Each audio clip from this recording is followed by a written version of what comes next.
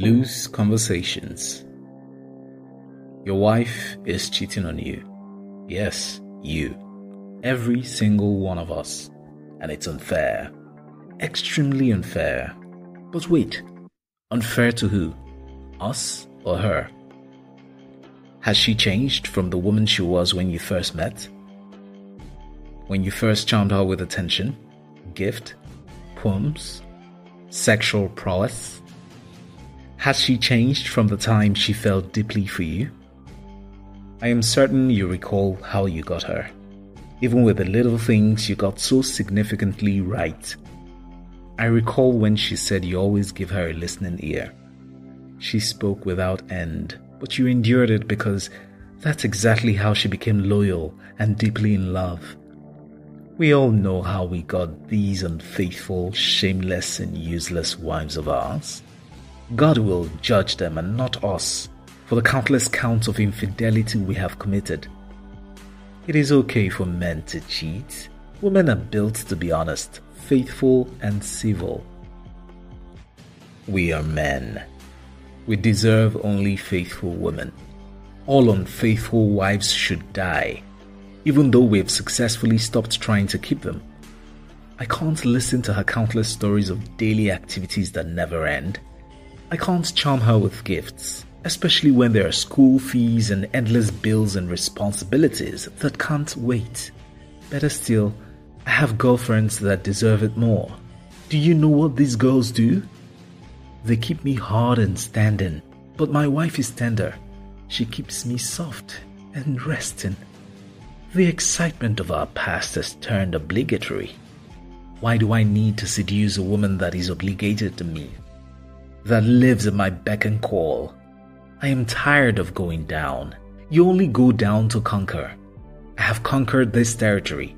It is time to go down to conquer another territory, and yet another, and yet another. But wait, is my territory worth conquering by another man? Has someone else gone down on my territory? Is a lesser man conquering my territory? Has a previous conquered mine and moved on? My son. I recall the voice of my father, stained with defeat, strained by the conquest of his own territory. You can never know when a woman cheats on you. It never made sense to me until now. Even my dad, the ravaging conqueror, suffered the conquest of his territory to a lesser man who had little money to challenge him but sang day and night till my dad's territory was on her knees, speaking to the lesser's mic and sucking the attention she so desperately needed but was not forthcoming. We have moved on, and the lesser has moved in, doing all that we used to do to get and keep her. Now he's keeping, and I'm conquering, and conquering, and conquering while I'm conquered.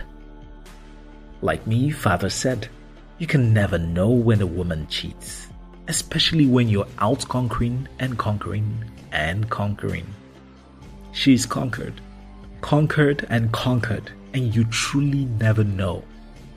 You're better off not knowing. It is best to think that she's holier than thou and attracted only to you. Even when you're no longer charming, irresistible, and all-conquering. Such foolishness of man. Has she changed? Has she learned to love attention less? Love head less? Love gifts less? Love seduction less? Hell no, you fool. You stopped, and the lesser came in. After childbirth, she feels less, and you make her less by your absence. She needs attention, and the lesser gives her. When you find out, your fragile heart cracks and you seek therapy. When you cheated, she held her shit together. You cheated again, and she stood still. You continued, and she continued to endure. When your territory is conquered, you heard and you collapsed.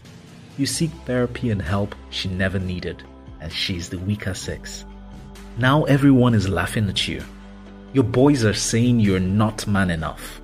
Your father-in-law says you abandoned his daughter. Your friends think you are less. Again, your boys laugh at you. Stupid boys. Only if they knew that their own wives were cheating on them too.